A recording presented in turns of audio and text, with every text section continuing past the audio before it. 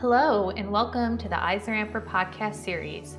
I'm your host, Alana Margulies Snyderman, and with me today is Jeff Schachter, president of Crawford Lake Capital Management, a trading-oriented long-short equity strategy.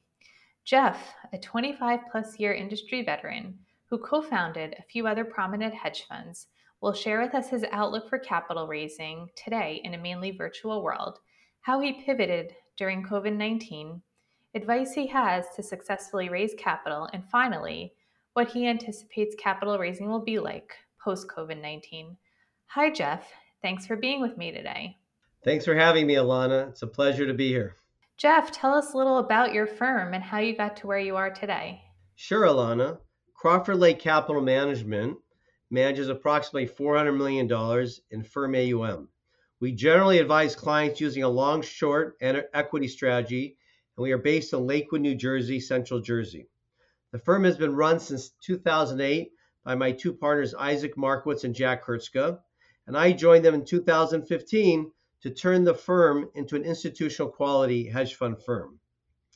Our strategy is unique in that we run with a lot of cash, we have very low exposures, and we focus equally on individual stock fundamentals as well as technicals. We are short-term active traders in mostly large and mega cap US listed stocks. To answer your question, Alana, how I got to where I am today. So I started on Wall Street back in 1995 on the sell side in high yield bonds and distressed securities.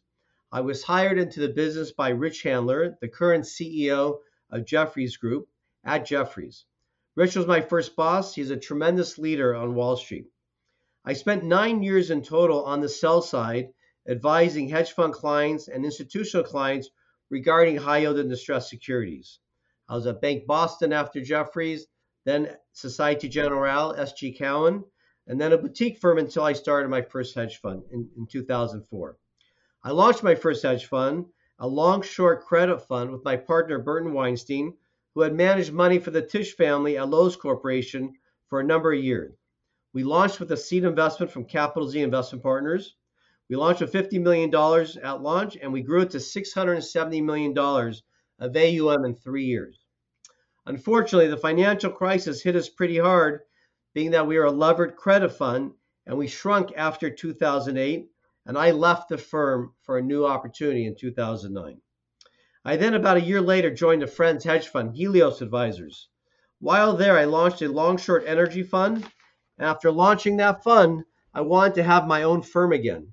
And with a friend of mine who was a biotech analyst at SAC, now Point72, we launched a long-short biotech equity fund with the Wolfson family as our seed investors and Julian Robertson of Tiger Management as our anchor investor.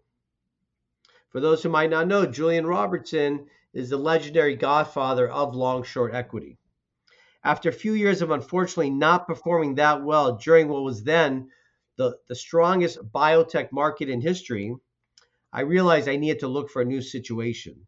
Through a lawyer friend of mine, I was introduced to my partners, Jack and Isaac, who after 7 years together were managing just under $50 million. Their strength is trading and investing, but not marketing and growing a business. So we made a deal, and I joined them in April 2015. And in less than 4 years, we grew from under 50 million of firm AUM to over $1 billion of AUM. We built a very strong infrastructure and team. We changed our service providers, and we had a strong low vol track record. We grew by traveling the world and attracting institutional investors. Because of our low exposure strategy, we created a 2X strategy, an enhanced fund. That attracted quite a bit of capital, and we continue to develop an international investor base over the years. And then that brings us to where we are today. Unfortunately, we did have a rough patch during COVID-19. It was a very challenging time for us. We had a drawdown, and being that we're a very liquid fund, monthly with 45 days notice, we became the ATM when the crisis hit. We eventually stabilized, and that brought us to where we are today, just over 400 million, and hopefully we'll slowly rebuild from here. Jeff, capital raising is always top of mind for hedge fund managers. And due to the COVID-19 pandemic, like you alluded to, over the last nearly 2 years at this point, it's no secret that the industry had to pivot.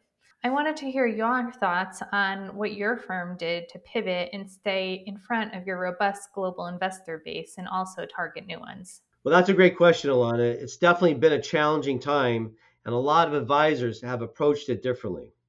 There is still quite a lot of capital out there. Actually, uh, hedge fund AUM just hit a record of $3.7 trillion. Investors need to invest their money. I think investors have tended to lean towards advisors that they know and are familiar with because they can't get out there and do on site visits and on site operational due diligence.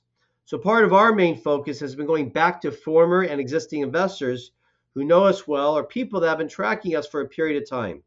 Frankly, the most recent investors were just that, people I've known for over 5 years.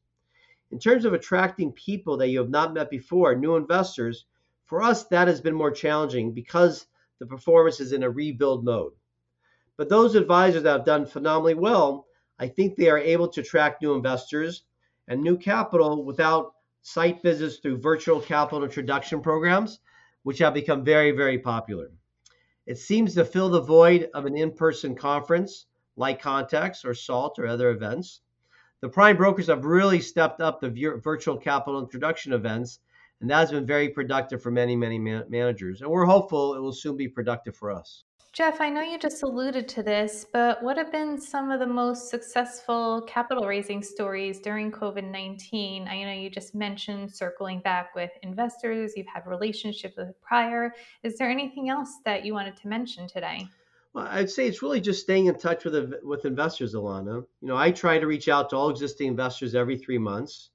Try to reach out every 6 months to people that have been tracking us that aren't current investors. For investors that left us after the COVID pandemic began, I kind of give it a year and started reaching out. You want to get a year behind you, from the COVID situation and the drawdown. It's really just been about staying in front of investors in different ways. The success stories that you ask about, I could just tell you funds that have put up real big numbers have been able to raise the money. Okay, and Jeff, on the other hand, I know you previously alluded to this earlier about some of the biggest obstacles that you faced during the COVID-19 pandemic with respect to capital raising, such as targeting new investors. But is there anything specific you wanted to mention? Well, I think the greatest challenge is just not being able to get out there, meet in person. And that's slowly changing. Not being able to have a handshake, have a coffee, have a beer. The investor that might not see you or take the time for a virtual call, if you're in their city, you're in Hong Kong, you're in Singapore, you're in Zurich, they might be more likely to take the meeting since you are there already. So not having that opportunity to get on a plane and go see investors for me personally has been very, very challenging. Not being at in-person conferences to meet new people has been somewhat challenging. So hopefully come the new year, we will see the Delta variant peak and plateau and then subside. And then please God, there'll be no new variants and hopefully the world will really open up again. Right now it's going in the wrong direction.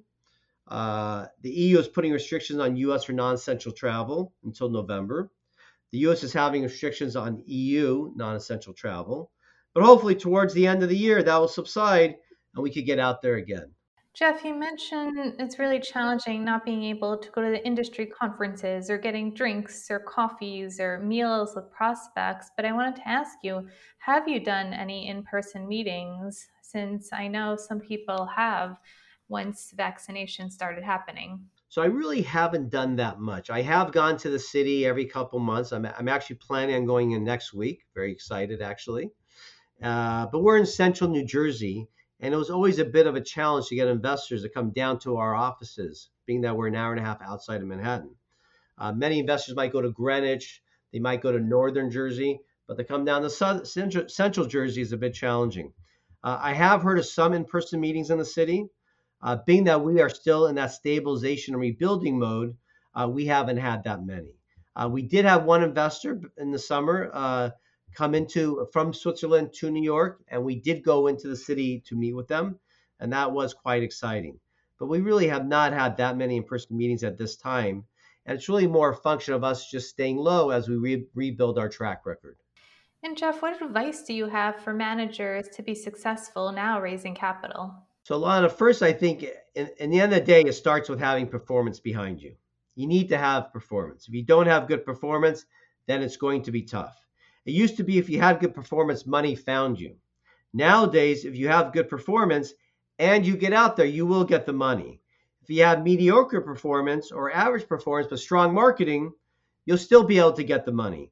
But if you have weak performance or no performance, then it's going to be tough. So it really does start with performance. And then it's about staying in touch with investors and points of contact and being transparent and offering up value to them and trying to find how your strategy differentiates from what they might have in their portfolio already. So it's really about adding value. And Jeff, what do you think the future holds for capital raising once we come out of COVID-19? Do you think it will be a hybrid of virtual and in-person events? And seems like a lot of what you alluded to, the prime brokerage virtual events have been extremely successful. So I'd love to hear your thoughts on this topic. So I personally think it's definitely going to be a hybrid world. Just like back to the office will be hybrid, I think capital raising will be hybrid. I used to take 2 trips a year to Asia. I was going to Europe on average 7 times a year. People who travel like that, like myself, I think that gets cut in half. Maybe I'll go to Asia once a year. Instead of 2 trips to London, it'll be 1 a year. Instead of 2 trips to Zurich and Geneva, it'll be 1.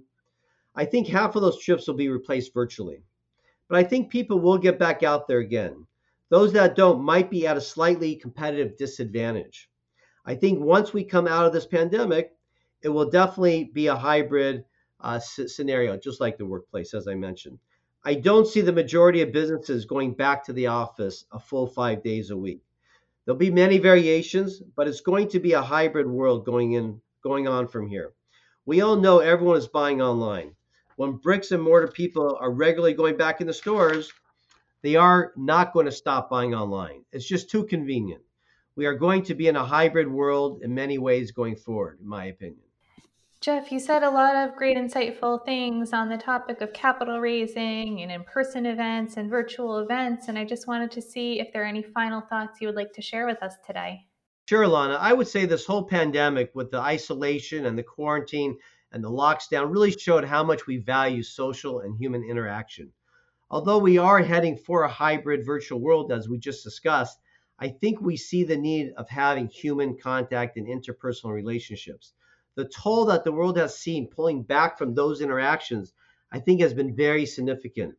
And probably one of the biggest untold stories out there is the mental stress of the pandemic. We are, in the end, social animals, and we value human relationships and interpersonal relationships. Hopefully, when the pandemic really does end, travel will come back and socializing will come back. Hospitality, food, restaurants, and human relations will resume in a normal way. I think we'll all be very appreciative of the relationships we have. Jeff, thank you so much for sharing your perspective with our listeners. Thanks for having me, Alana. Always a pleasure. And thank you for listening to the EisnerAmper podcast series. Visit EisnerAmper.com for more information on this and a host of other topics. And join us for our next EisnerAmper podcast when we get down to business.